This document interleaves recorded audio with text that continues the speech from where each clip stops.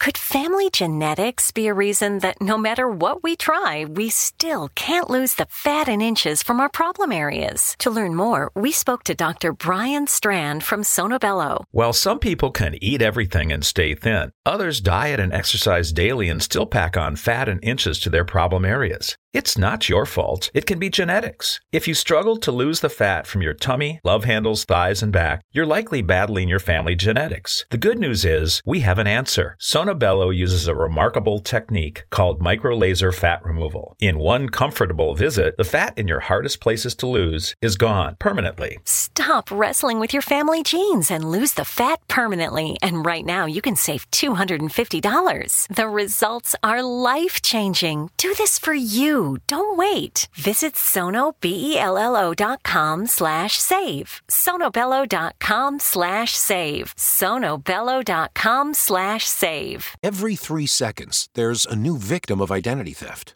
A criminal could be applying for loans in your name or even selling your personal info on the dark web. Protecting your identity can be easy with LifeLock by Norton. LifeLock monitors your info and alerts you to potential identity threats. No one can prevent all identity theft or monitor all transactions at all businesses, but with LifeLock, it's easy to help protect yourself. Save up to 25% off your first year at LifeLock.com/aware.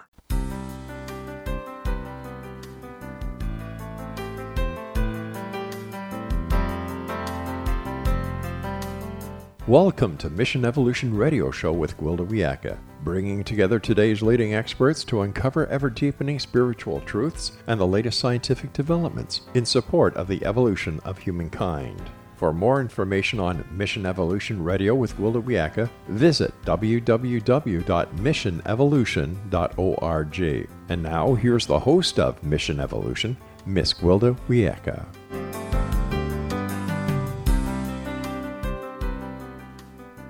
Hello, my visionary friends. Thank you for joining us on another exciting adventure into future possibilities. This is Mission Evolution, where we share innovative thoughts and information with today's leading experts, bringing the latest knowledge to support your evolutionary process. You're a very important part of this discussion. Email info@missionevolution.org with any comments or questions. We'll address them on the very next show. So take notes, sit back, and enjoy. This hour, we'll be exploring the evolution of medicine, blending the old and new.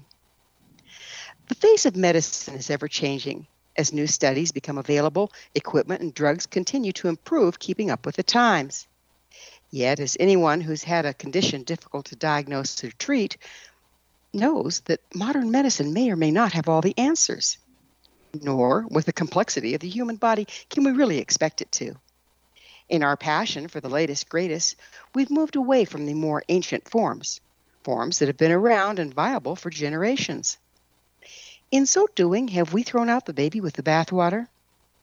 Is there value to be had in combining old forms with the new? With us this hour to explore this intriguing possibility is Dr. Sheila Patel. Dr. Patel is a board-certified family physician, certified yoga and meditation instructor, Ayurvedic consultant, and chief medical officer for Chopra Global. For more than a decade, she's practiced full-spectrum and rural family medicine and currently maintains an outpatient family medicine practice in Southern California, where she brings both modern and ancient forms to the care of her patients. Her website, bewelltherapy.net. Dr. Patel, thank you so much for joining us on Mission Evolution. Thank you for having me. It's a pleasure to be here. Becoming a medical doctor is no small undertaking. What made you decide to go into medicine? That's a good question. I think I was one of the lucky ones from all of the conversations I've had with people over the years. It can be a little hard to know maybe how what kind of career or, job you want to have. But I really knew from a young age that I wanted to do something that would help others. Really clear to me, and this is how I connect a lot of other people to finding their purpose or a career path. What are the things that really spoke to you when you were younger? Because that was probably something that's really again part of why you're here. And for me, it was seeing suffering. So I would say not only helping others but helping to relieve suffering was something that really drew me toward medicine. I did explore other healthcare professions and, because there are many ways to, help people. But I was really drawn to medicine and wanted to go into family medicine, in fact, because I wanted to get to know my patients really well. And I was really interested in preventing. As I went along my path, I realized preventing illness was better than waiting till people got sick and then trying to treat it.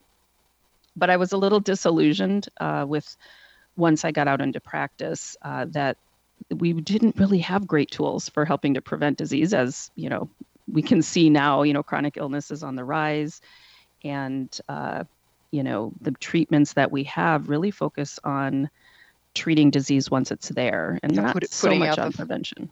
Putting out the fire, if you will. Absolutely. Yeah. And we're good at that. We're good at putting out fires. Absolutely. Absolutely. Yeah. Thank goodness for it. I understand you've practiced full spectrum rural family medicine. What all does that include?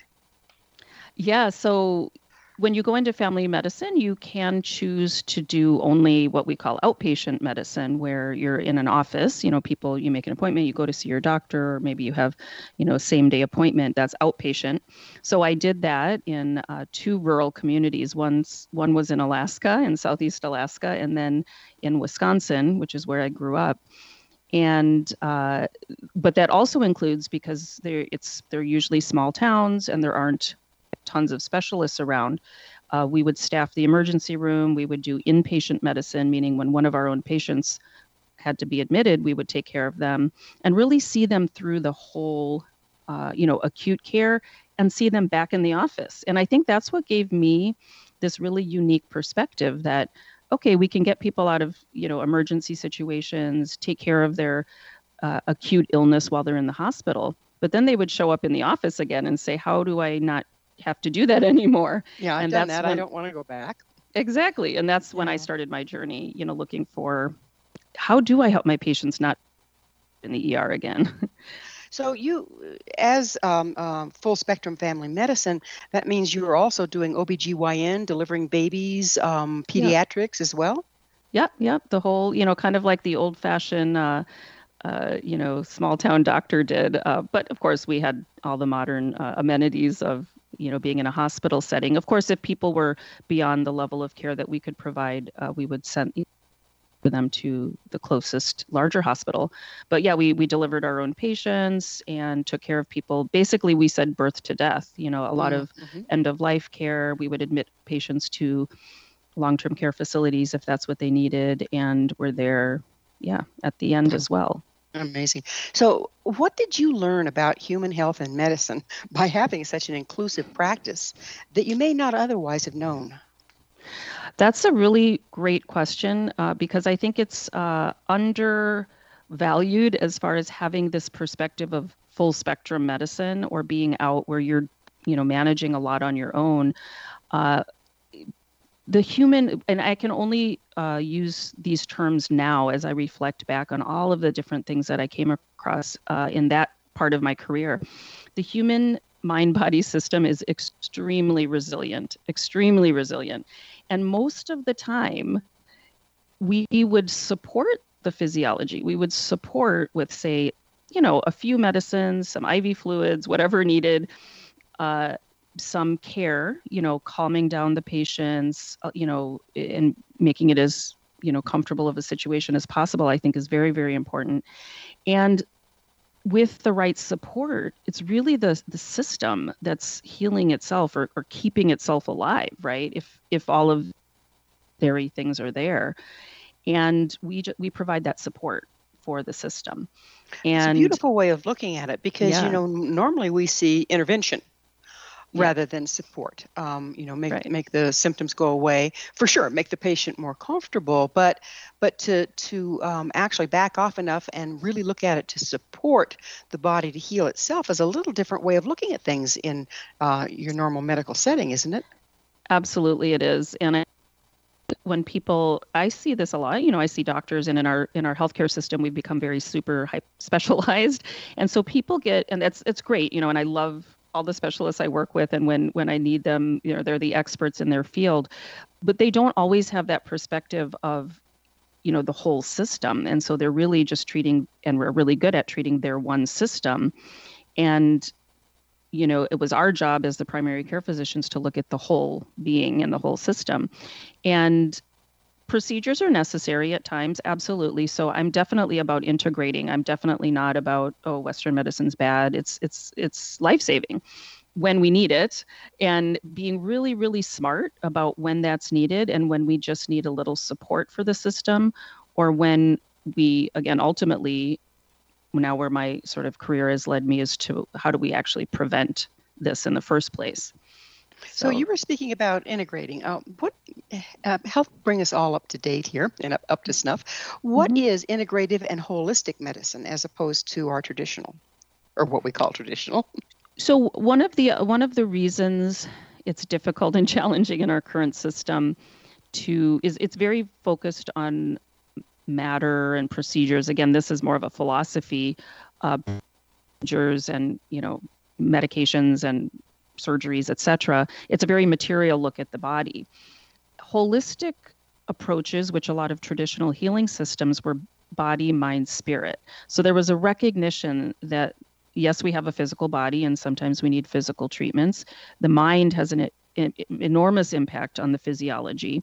And then spirit, which, sometimes is a little harder to define, but in the easiest terminology could be, that nature, that underlying kind of natural intelligence that, as I mentioned, is keeping us alive at every moment. I mean, it's impossible for us and our minds to tell every cell in the body how much potassium and sodium to put in and out. And, if we think about all the trillions of things going on, that's, if you will, like a natural intelligence that sort of knows what to do, I suppose. And so that's kind of the holistic approach, is looking at not only the whole system as a body, but body, mind, spirit.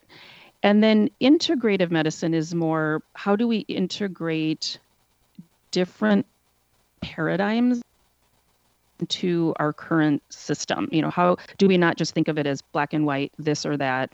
You can only access other healing systems, or you can only access Western medicine. How do we integrate that? And, the best of both worlds approach. And so there's many different ways to do that. So backing up just a little bit, you say that the holistic is body, mind, spirit. What about the emotions? Don't they play very strongly in our physical health and well-being?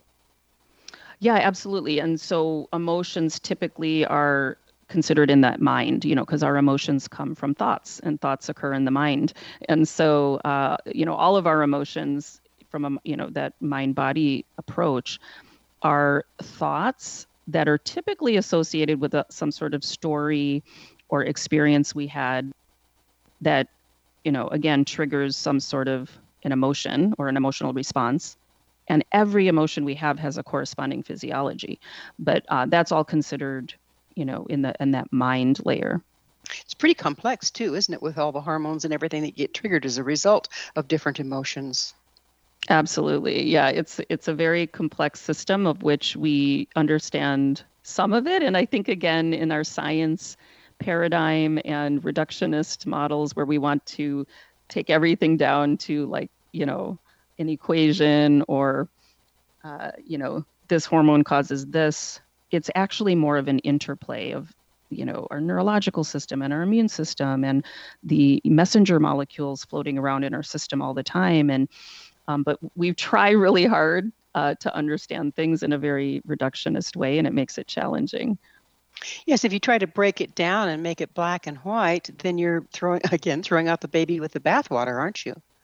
Absolutely. And unfortunately, I think, in a lot of medicine, that's what's happening. People, and I talk to a lot of physicians, open, but they just don't have the bandwidth, the time, the energy to explore these other things.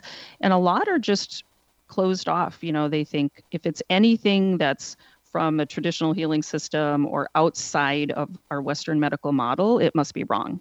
Everything's clumped together in these ways. Yeah. Isn't that, well, probably not so much now, but isn't that traditionally kind of encouraged in medical school to set those aside because they aren't substantiated? Yeah, I would say, there are in the medical schools are starting to introduce integrative approaches, meaning let's look at what what modalities or healing, practices from other traditions have some science behind them, and let's use them. The problem with that is you're just then looking at a procedure, say acupuncture, which is very effective for many things, but the studies, because of the way studies are designed, they look at acupuncture for a particular condition, back pain, migraines. If you look at depression or anxiety, which it can help for tremendously, the studies are not there, in the way that we study things, but definitely it can help. And a lot of traditional modalities were meant to be individualized for each person. And we look at studies based on populations of people. So if the majority of people didn't benefit, we say, oh, it doesn't work. It doesn't work. Well, but it did work. It did work. Yeah. Well, I would like to pick up on going deeper into this because it's very fascinating on the other side of a commercial break, but we do have to take a pause. Dr. Patel and I will return shortly, so don't you go away. This is Mission Evolution, and we're coming to you on the wonderful X-Zone Broadcast Network, www.xzbn.net.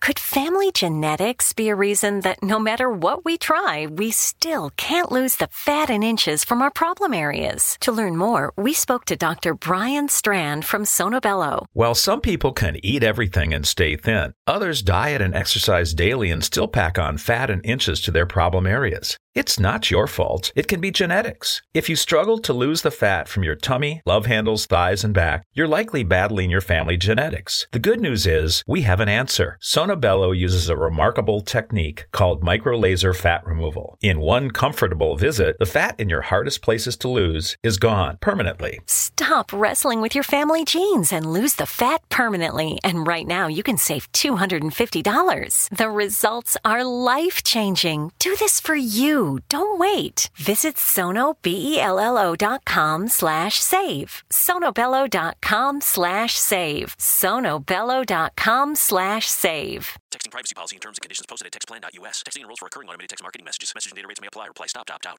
The pandemic has been hard on all our kids. New studies show more than 1 in 3 children who started school in the pandemic now need intensive reading help. Here's the good news. Your child can be reading in just 30 days, guaranteed, with Hooked on Phonics. My first grader was behind in reading, and this program has made a huge difference. She's now reading above grade level. I use it for my kids' nightly reading for school. We love it, and it's super easy and quick to do. My kid, who just turned 4 years old and has been using the program since January of this year, can now read. Thank you so much, Hooked on Phonics. Even if your child has been struggling, Hooked on Phonics will teach your child to read in just 30 days, guaranteed. And right now, you can get started for just $1. Text the word KID to 323232 right now. It's fast and easy. Text KID to 323232 and teach your child to read in just 30 days, guaranteed. Text the word KID to 323232. Text KID to 323232.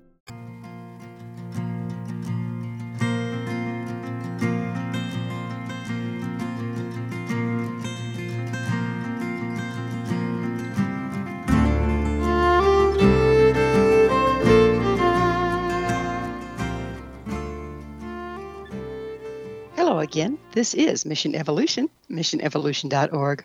We're dedicated to unification and evolution of consciousness. To our faithful and thoughtful audience, we really value your opinion and would love to hear from you. What do you think about integrative medicine? Email me at info@missionevolution.org and give me your thoughts or questions so we can all share them on the next show. This in from a member of our audience regarding the episode entitled Fairies, Earth Spirits, and Hidden Folk, Fact or Fiction. JL states, I know fairies are real. I've seen them. It was so great hearing the shamanic viewpoint on them. Thanks, JL. Evelyn brought a much deeper understanding to the topic of fairies and earth spirits, as it was indeed an interesting episode. Curious, dear audience? Visit our archives at missionevolution.org, listen to the episode entitled Fairies, Earth Spirits, Hidden Folk, Fact or Fiction, and let us know what you think. With us this hour discussing the value of blending modern medicine with ancient practices is Dr. Sheila Patel. Her website, bewelltherapy.net. Dr. Patel, we were just getting into how the studies that we use for our Western, our current medical practices are ill-suited to studying the ancient practices like acupuncture and this and that. And it occurs to me that those practices were based on, again, the whole person and affect more than just a disease or illness that would be being studied by the tests and studies. Is that part of the problem? And if so, how can we move beyond it? Yes, it's absolutely part of the problem. Again, in traditional healing systems, you worked with a practitioner who, and even in the roots of Western medicine, it was said, not to treat the disease, but to treat the patient. And in order to do that, you have to understand the patient. In Ayurveda, which is a traditional healing system that was first described in India, but it's very similar to most traditional healing systems, there are different mind-body types. And understanding the mind-body type of the person who's sitting in front of you, understanding their again, what's going on in their emotions and their home situation, getting a really good history of the diet that they're eating and their daily routine, their lifestyle. All of this was based on, an individual and giving them individual recommendations. And your toolkit is huge. And, a good practitioner and a person who's given the knowledge, which is, again, at this point in my career, what I'm trying to do is help people become more self-aware so they can make the right choices for themselves. That was the basis of treatment. And, nowadays there are researchers who are looking at these, what's called N of 1. How do we create studies around, an N of 1, meaning one study subject? Normally they say how many people were in the study. If there weren't, more than a certain number, 100 or 1,000, then we don't really know if that's good study. We're trying to figure out how to use yourself as your subject and compare just you and how a treatment modality works for you.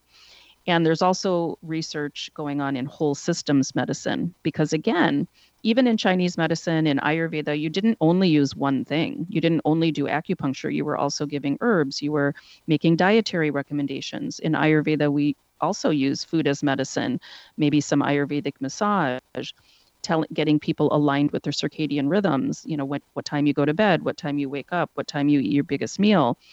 And now, science is starting to validate these things. And so, that's part of the challenge is you have to treat the individual, and our science just isn't designed to look at that. So it's really easy to say, there's no data to support that.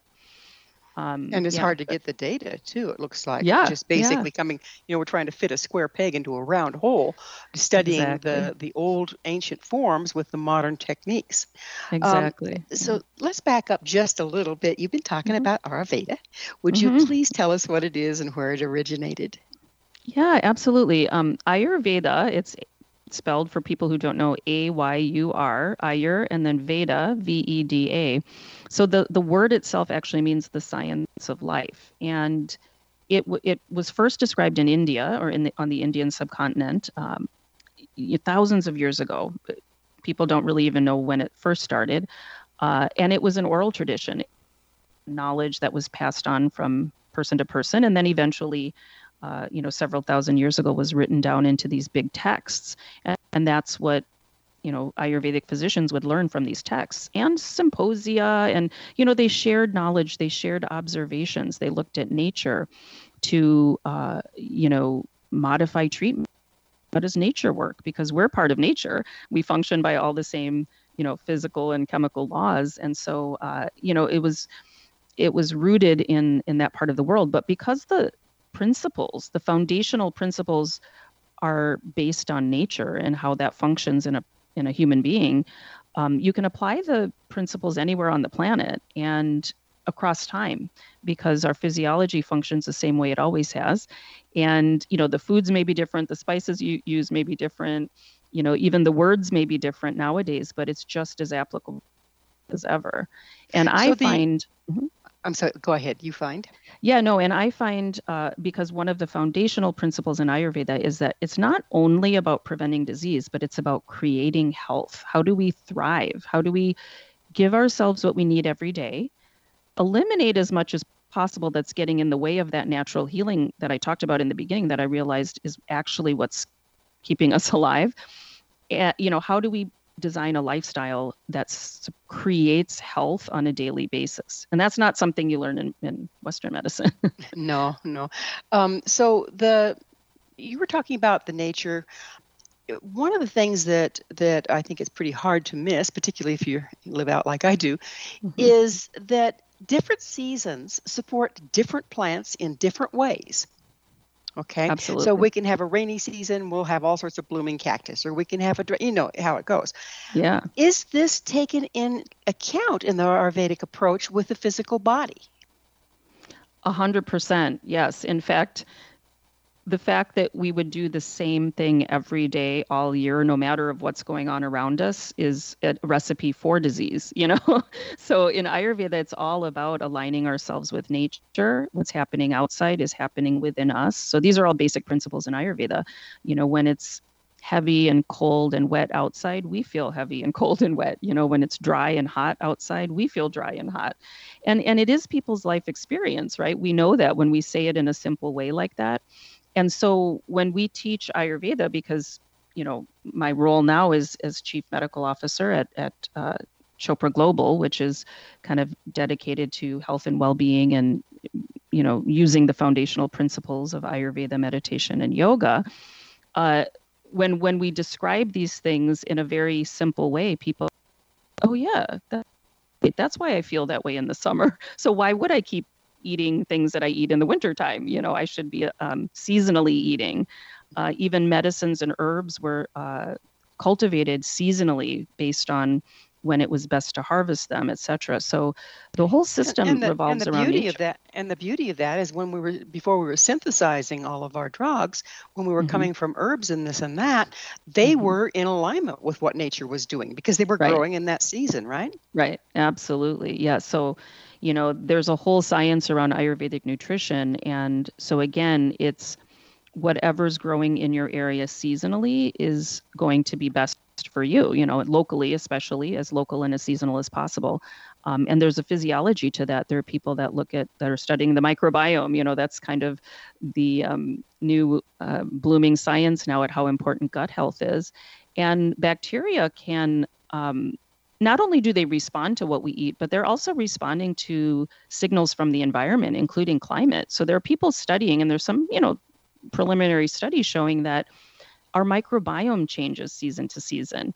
And so if we want to have the best health, we should feed them what's growing locally and seasonally.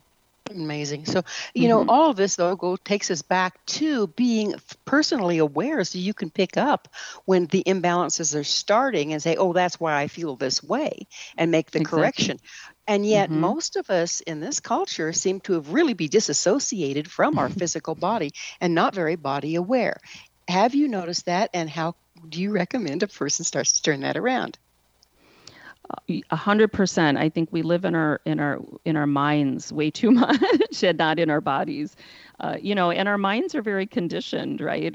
It's what our parents told us, it's what our teachers told us, it's what society tells us, and then we start to internalize those messages. But our body, and people have written books about this, and you hear this, the body won't lie to you. If it's sending you a signal, it's going to send you a signal that will tell you what it needs. But we have to properly be listening to it. So that's where a lot of the practices that I teach people come into play. Meditation, especially yoga, builds that mind-body connection, that interoception, especially yoga, when you are practicing it mindfully. When you start trying to reconnect that, make that mind-body connection come back online, isn't there also trauma stored in the body that then you have to address? Absolutely, yeah. And so that's why looking at, the healing process from a mind-body-spirit approach is 100% necessary when you're going along this path of natural healing, because we do store trauma and old stories and emotions that we haven't completely processed. We store them in the body and in an energy, as an energetic, emotional expression. It can come out as we're, going down a healing path. And so how much does that play into illness as well? That stored frequency that's from the past, and a stored story that's from the past. Yeah, it actually it can't be separated at all. I mean, we can tell ourselves, that those old stories aren't affecting us, but if we haven't properly, as we say, digested it, taken that experience and broken it down into pieces, whether it's energetic or intellectually, and then learned from it, right? That's holding on to anything we can learn from the experience and letting go of the rest of it, like eliminating it, just like we do with food that's not serving us. That's necessary, to be actually physiologically healthy. So does the gratitude piece, the absorption of the lessons, play in here? Absolutely. Yeah. Again, from a mind, body, spirit approach, when we understand that we're really just our ground state, let's say, is, happiness and health, but our life experiences start to cover that up and get in the way. So in order to reconnect back to that health and that, consciousness really, which creates health, we have to, we'll go through all these different layers. And so it's just, it's an important part of the healing process that we can't bypass. Do these old stored, unprocessed places in our body impact our resilience over time? Yes, and that's where there's a lot of studies going on right now on like breathing, which is a major part of yoga practice, is the pranayama, it's called, or breathing techniques. And now they can be taught in, not in necessarily a yogic perspective. You can learn all kinds of breathing techniques. It calms down the nervous system, helps to process and move through some of that stored emotion without actually having to do it intellectually. You can do it through what's called the energy body.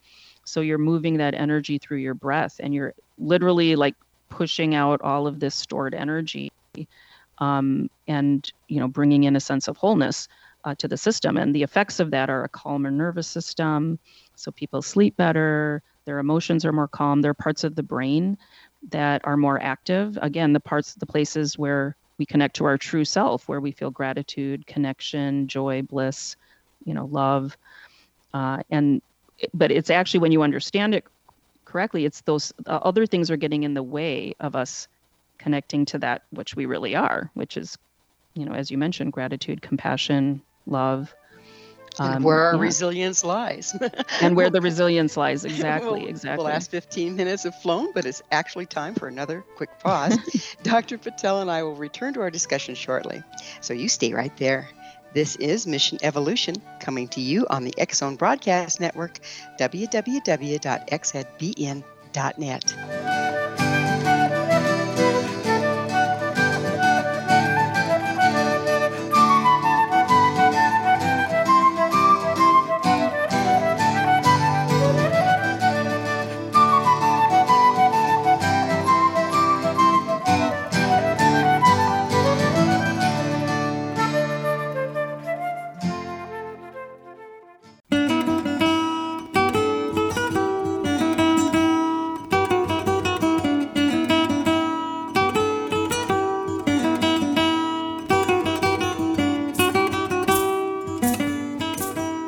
Welcome back. This is Mission Evolution. Did you know our entire leading edge, information-packed past episode collection is available to listen or download with our compliments? Visit our archives at www.missionevolution.org for our ever-growing selection of guests and topics. To find out more about me, Wilda Wiecka, and the other things I offer, visit www.findyourpathhome.com. Our guest this hour is Dr. Sheila Patel. We're speaking about the medical application of ancient and modern practices. Her website, bewelltherapy.net.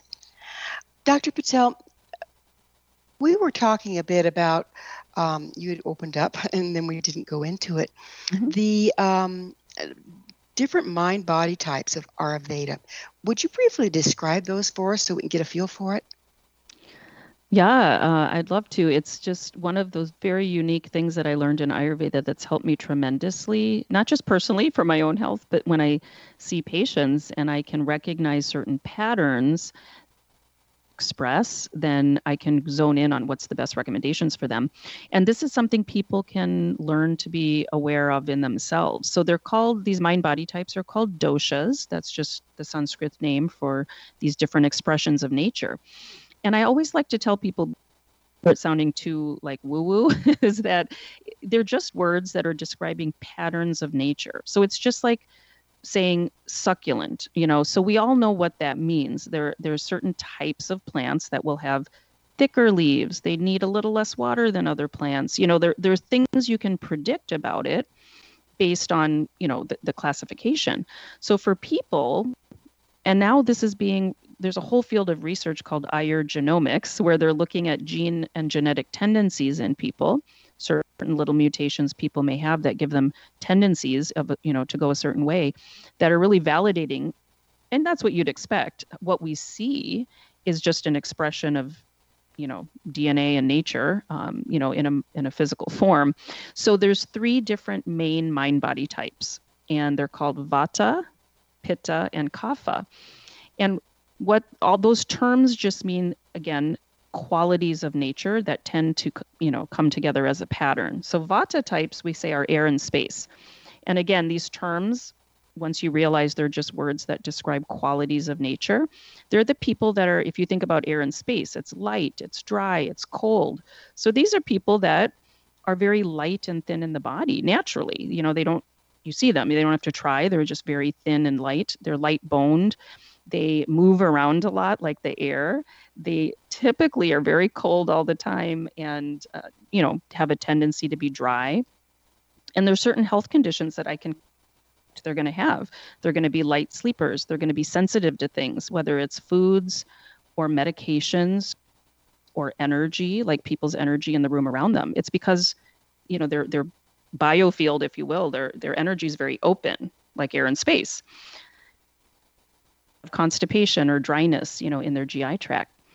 The second type is Pitta, and that's fire. So the fiery types, this is what we might consider type A's. They have very focused, like if you think about light or fire really focused, it's very sharp, it's intense, it's hot, right? And so these are people that are very focused and direct in their speech, in the way they think about things. They make really, it's easier for them to make decisions, find solutions. In the body, they're a little bit more medium build, so more muscular. They have a really good digestive system. They can eat anything they want and they digest it really well. And they might, again, be more prone to inflammation, because that's sort of this expression of heat in the body. And it can be inflammation in any of the organs.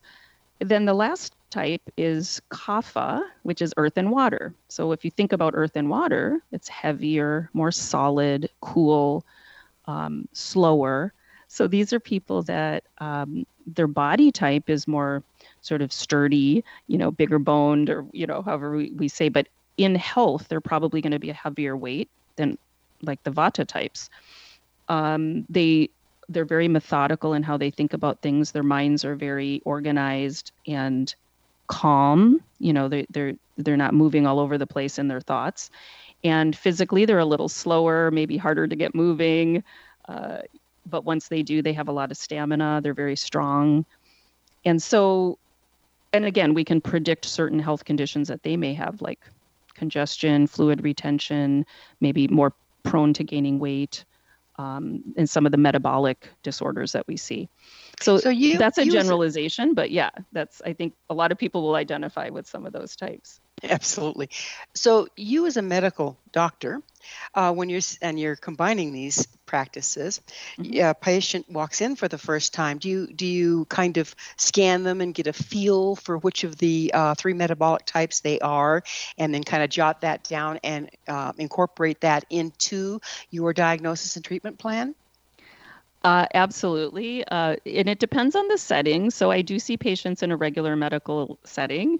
And so I'm obviously not putting as their assessment and diagnosis a Vata imbalance, but in my mind, I know that's what it is. And so we have terms for that in medicine: irritable bowel syndrome, constipation type, or insomnia, or anxiety, or whatever we want to label it.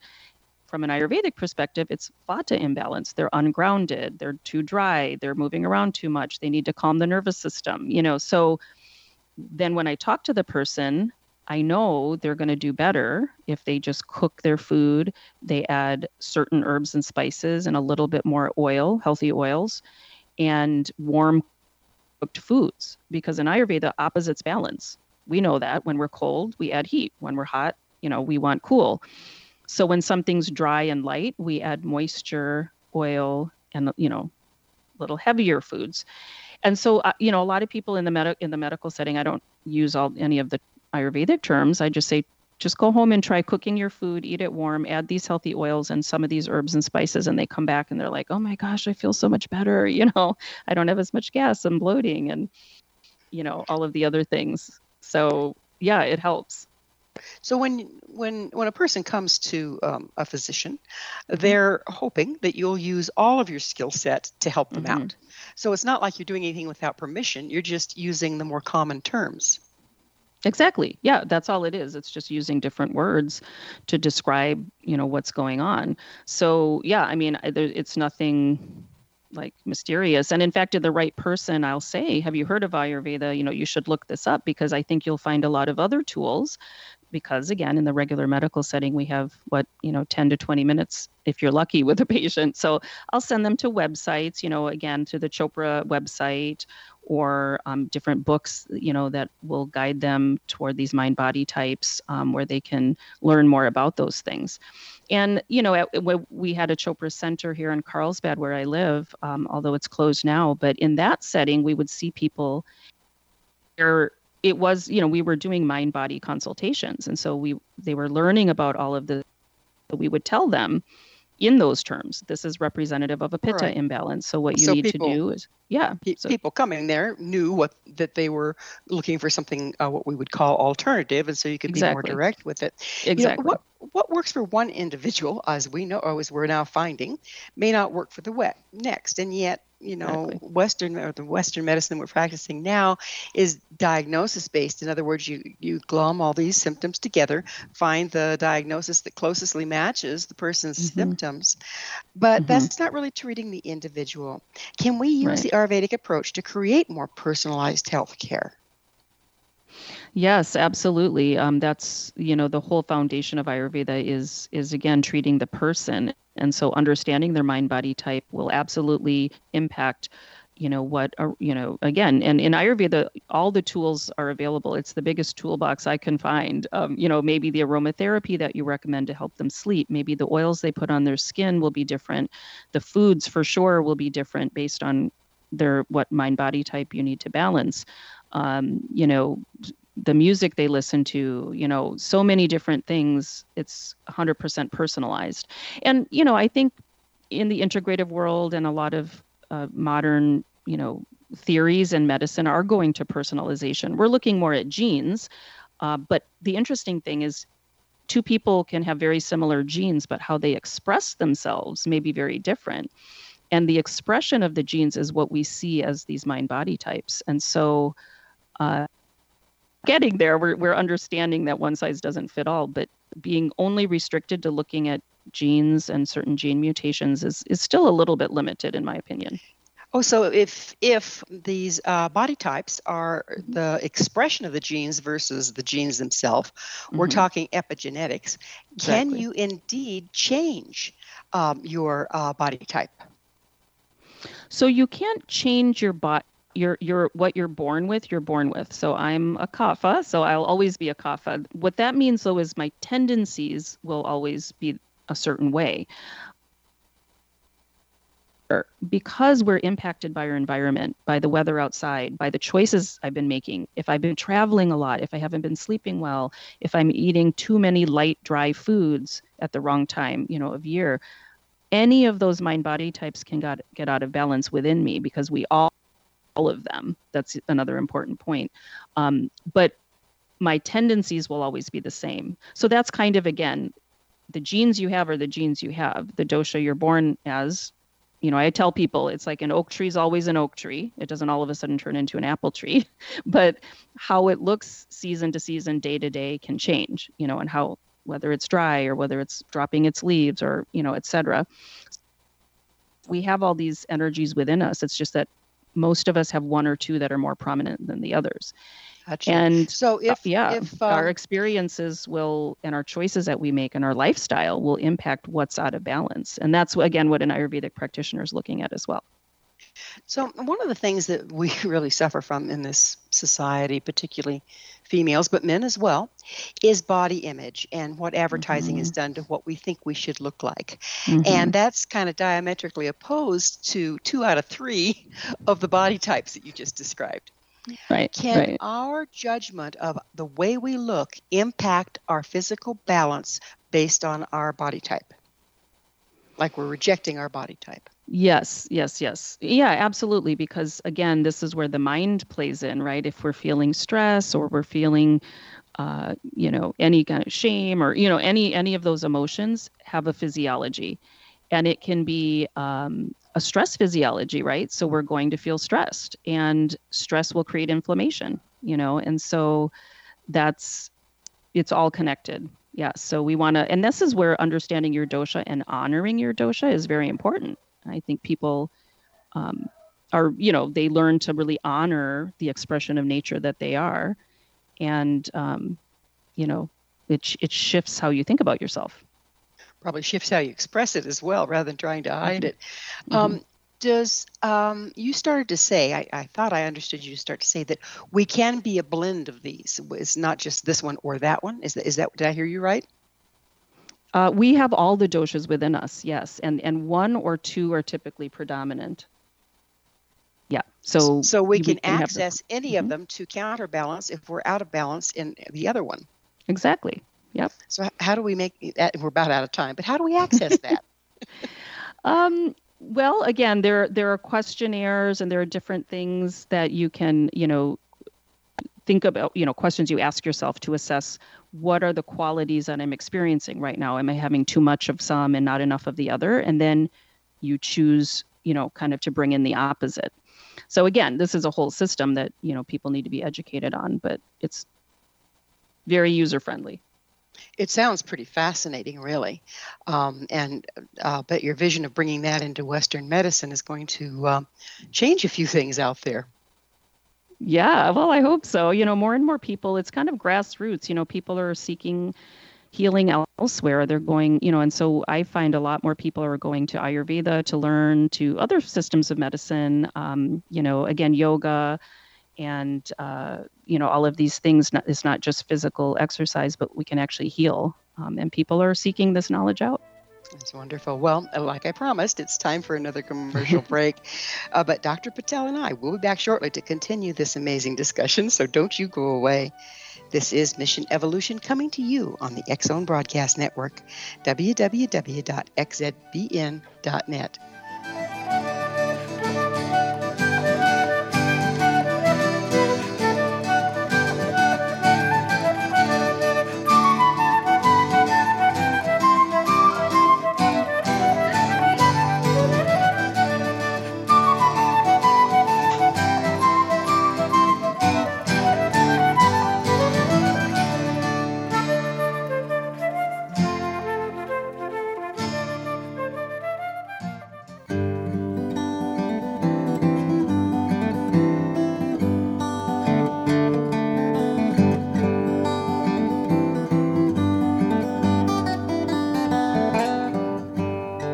Welcome back. This is Mission Evolution, bringing together gifted people of service to the world.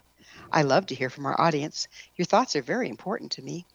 To suggest a topic or guest that you think would be of interest, email us, info@missionevolution.org. I'm sure we'll all enjoy them. To find out more about me, Gwilda Wiyaka, my school, and the other evolutionary tools I offer, visit www.findyourpathhome.com. This hour, we're sharing thoughts with Dr. Sheila Patel. Her website, bewelltherapy.net. Dr. Patel, one thing that I've noticed, of course, I love the medical field, so I've kind of been following it. And one of the things I've noticed over the years is at first, it was the doctor, the medical doctor, was the end all, know all, be all, and that put an awful lot of stress on our doctors. And then it became when people started feeling like, well, this medical system was letting them down.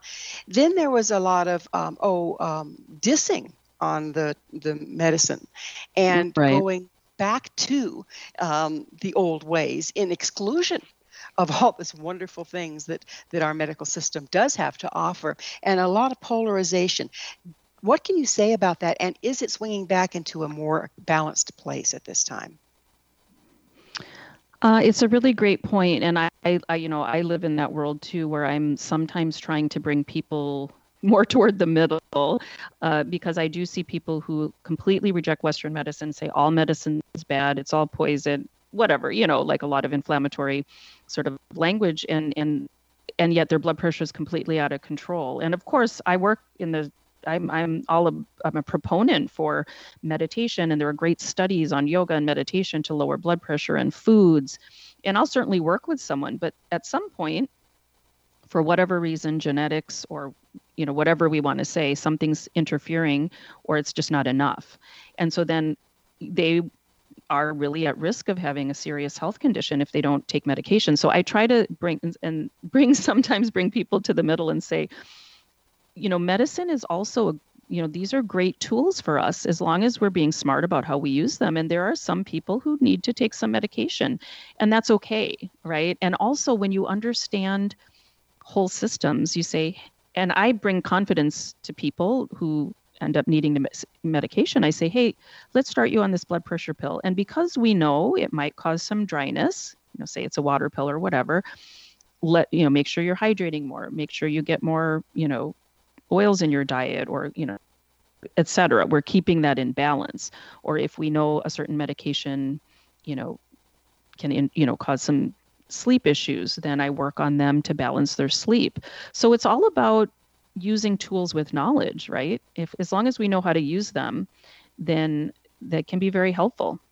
Is there also an approach where, this person's blood pressure is off the charts, they're running the risk of a stroke, this is breaking down, that's breaking down, let's jump in with the firefighters, please, because that's where we are. Yes. But then slowly but surely also treating with alternatives to wean them off of the heavier medication. Is that a possibility? Yes, absolutely it is. And again, that's sometimes a lot of what I see. People, especially if they're new to sort of natural healing, et cetera, they end up in the medical system. It's one medicine after another, seeing all the specialists. Nobody can really heal them. So their disease process ends up getting to the point where, they need to be on some strong medications. And then that's when sometimes I would see them. And there's absolutely no contraindication to, being on meds. And then let's work on your lifestyle. Let's figure out how you got here. Let's look for the root cause. And then once you start adjusting that, let's try what your physiology does over time. I always tell people it might take a little time, but I've had many, many patients, they've weaned off of, any number of medications once you're really treating the root cause. And it's possible, and I always tell people everything's possible. We don't always know if, what's possible for you, but let's try this. And it's often very successful. So that can definitely be an approach if the physiology has gotten so off track, you need medication to bring it down. Back, but you're not necessarily stuck there. Exactly. Right. Exactly. So you're the clinical you're on the clinical research team for the Chopra Foundation. What do you research there?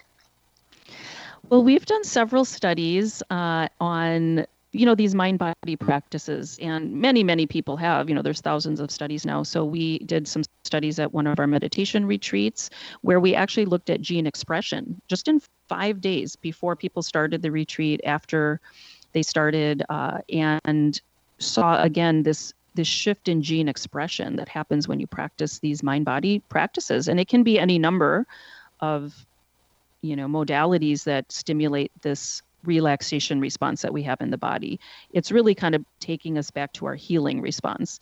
And so the gene expression changes. It moves us away from chronic disease, chronic inflammation, and act and turns on or, turns up the genes that have to do with health and longevity, including, anti-aging and, energy production in the mitochondria and, better insulin sensitivity. And, again, we're moving toward natural healing.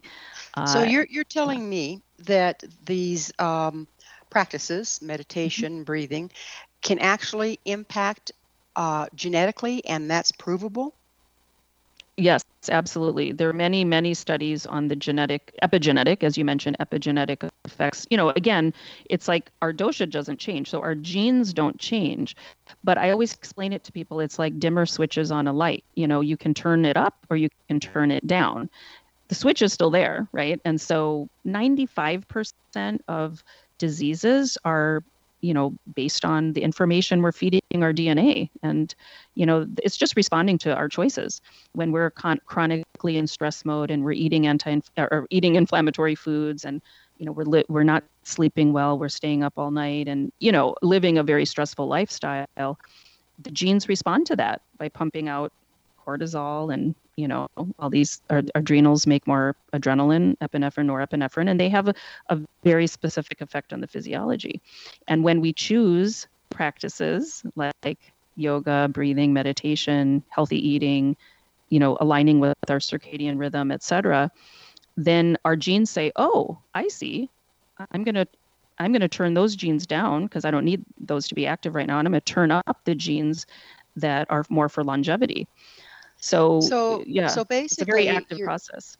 So you're working with intention here, aren't you? The person's intention. So the person's intention impacts their epigenetics. And these practices that you're advocating, the meditation and breathing and various things, are a tool to help you focus your intention? Yes, exactly. And so intention is all part of it. When we set intentions, then it'll start to impact our actions and our behaviors. And then visualization and all of those things are nothing but, setting intentions and planting them in this space of potential, this consciousness, this natural field, whatever people want to call it, that can impact our nervous system, our DNA, our how the body functions. And there's some really great studies. Be Well Therapy is an organization. I'm on the board. And there are many, many studies on yoga for cancer recovery. And just practicing yoga can reduce inflammatory markers in the blood. It can lead to improved quality of life, not to mention help with digestive issues and many other things. And so these are powerful practices, to have in your life, and they impact our physiology tremendously. How do you see medicine evolving through combining these ancient practices that we've been talking about with modern medicine? I think it's been a slow process, but I definitely see improvements. Of course, we need the science because the more science to practices, the more likely physicians are to recommend them. However, because of what we have talked about already, I don't think we're ever going to have science the way reductionist science, the way some people want it for some of these practices. So we kind of have to wait for these other research methods to evolve. And I think just experience, again, people are seeking these things out. I wish insurance companies paid for more of these things because unfortunately people have to pay out of pocket to access some of these modalities. That's starting to change, like with acupuncture and certain types of massage, say after after certain types of cancer surgeries. But it should be open to everyone, because these practices keep us healthy. And in the long run, that's what's going to not only keep people healthy, but save the system money. So absolutely, I see it as twofold. Yeah. It'll be some research, but it'll also be demand. Patients are going to start to say, hey, I don't want to treat myself that way. And I want to see, and they're going to ask their physicians to start learning about these things. And medical schools are starting to teach some of these things. They have integrative medicine rotations, et cetera, but it's slower than I would like. Well, it's a bit of a dinosaur system that's been put in place a long time ago, and change happens slow with a dinosaur, right? It certainly does. Yes. So, Dr. Patel, what is your mission? My mission, it goes back to kind of, I think, what I always knew. Like, I want to help relieve human suffering. And my path to do that has been, because there are many paths to doing that, my path has been through promoting health and well-being by reconnecting people to their true nature, which is health and healing. And that's why Ayurveda, I'm so passionate about it, because consciousness-based healing approach, it's body, mind, spirit. So it acknowledges we have a physical body and that we have a mind and emotions, but ultimately who we are is awareness, consciousness, and when we allow that to flow through us without all the, toxicity and conditioning, then we really thrive, and so at this point in my life, again, I've transitioned to really wanting to teach people how to make the best choices for themselves through the principles of Ayurveda, but, any of the modalities that are out there, and really help people, thrive and relieve suffering. And so, yeah. So in closing, what would you like to share with Mission Evolution's worldwide audience? I would say there are so many different healing tools out there that don't be limited, by any of them. And I'm open to all of it. I know people that study Peruvian medicine and Chinese medicine and Ayurvedic medicine and Native American type. Meditate. I would say meditate, listen to your inner voice, what calls you, and explore that. There are people that you can access probably even even if you live in a small community, you'd be surprised. Try different modalities and see what resonates with you, and talk about it with your physicians, because what I see is so many physicians, they're just like, no, here, if you don't take this medicine, I can't help you. And they never see the person again. And this is a person who likely, because I've seen them, they heal themselves through all these other methods. And that physician never hears back about it, so they don't, and physicians are busy. I feel, I understand, but talk about it with your physicians, let them know what you think worked for you. And the proof will be in the pudding. As you heal, it'll help the system to change, and be in alignment with how you want to heal yourself. Beautifully stated. Yeah. Unfortunately, though, we are out of time. Dr. Patel, thank you so much for coming on the show. No problem. Thank you so much for having me. Our guest this hour has been Dr. Sheila Patel, board-certified family physician, certified yoga and meditation instructor, Ayurvedic consultant, and chief medical officer for Chopra Global. Her website, bewelltherapy.net. Remember, our entire information-packed past episode collection is available for listen or download free of charge. Visit our archives at www.missionevolution.org for our ever-growing selection of guests and topics. This has been Mission Evolution with Gwilda Wiyaka, coming to you on the X-Zone Broadcast Network, www.xzbn.net. Be sure to join us next time as this mission continues, bringing information, resources, and support to an evolving world.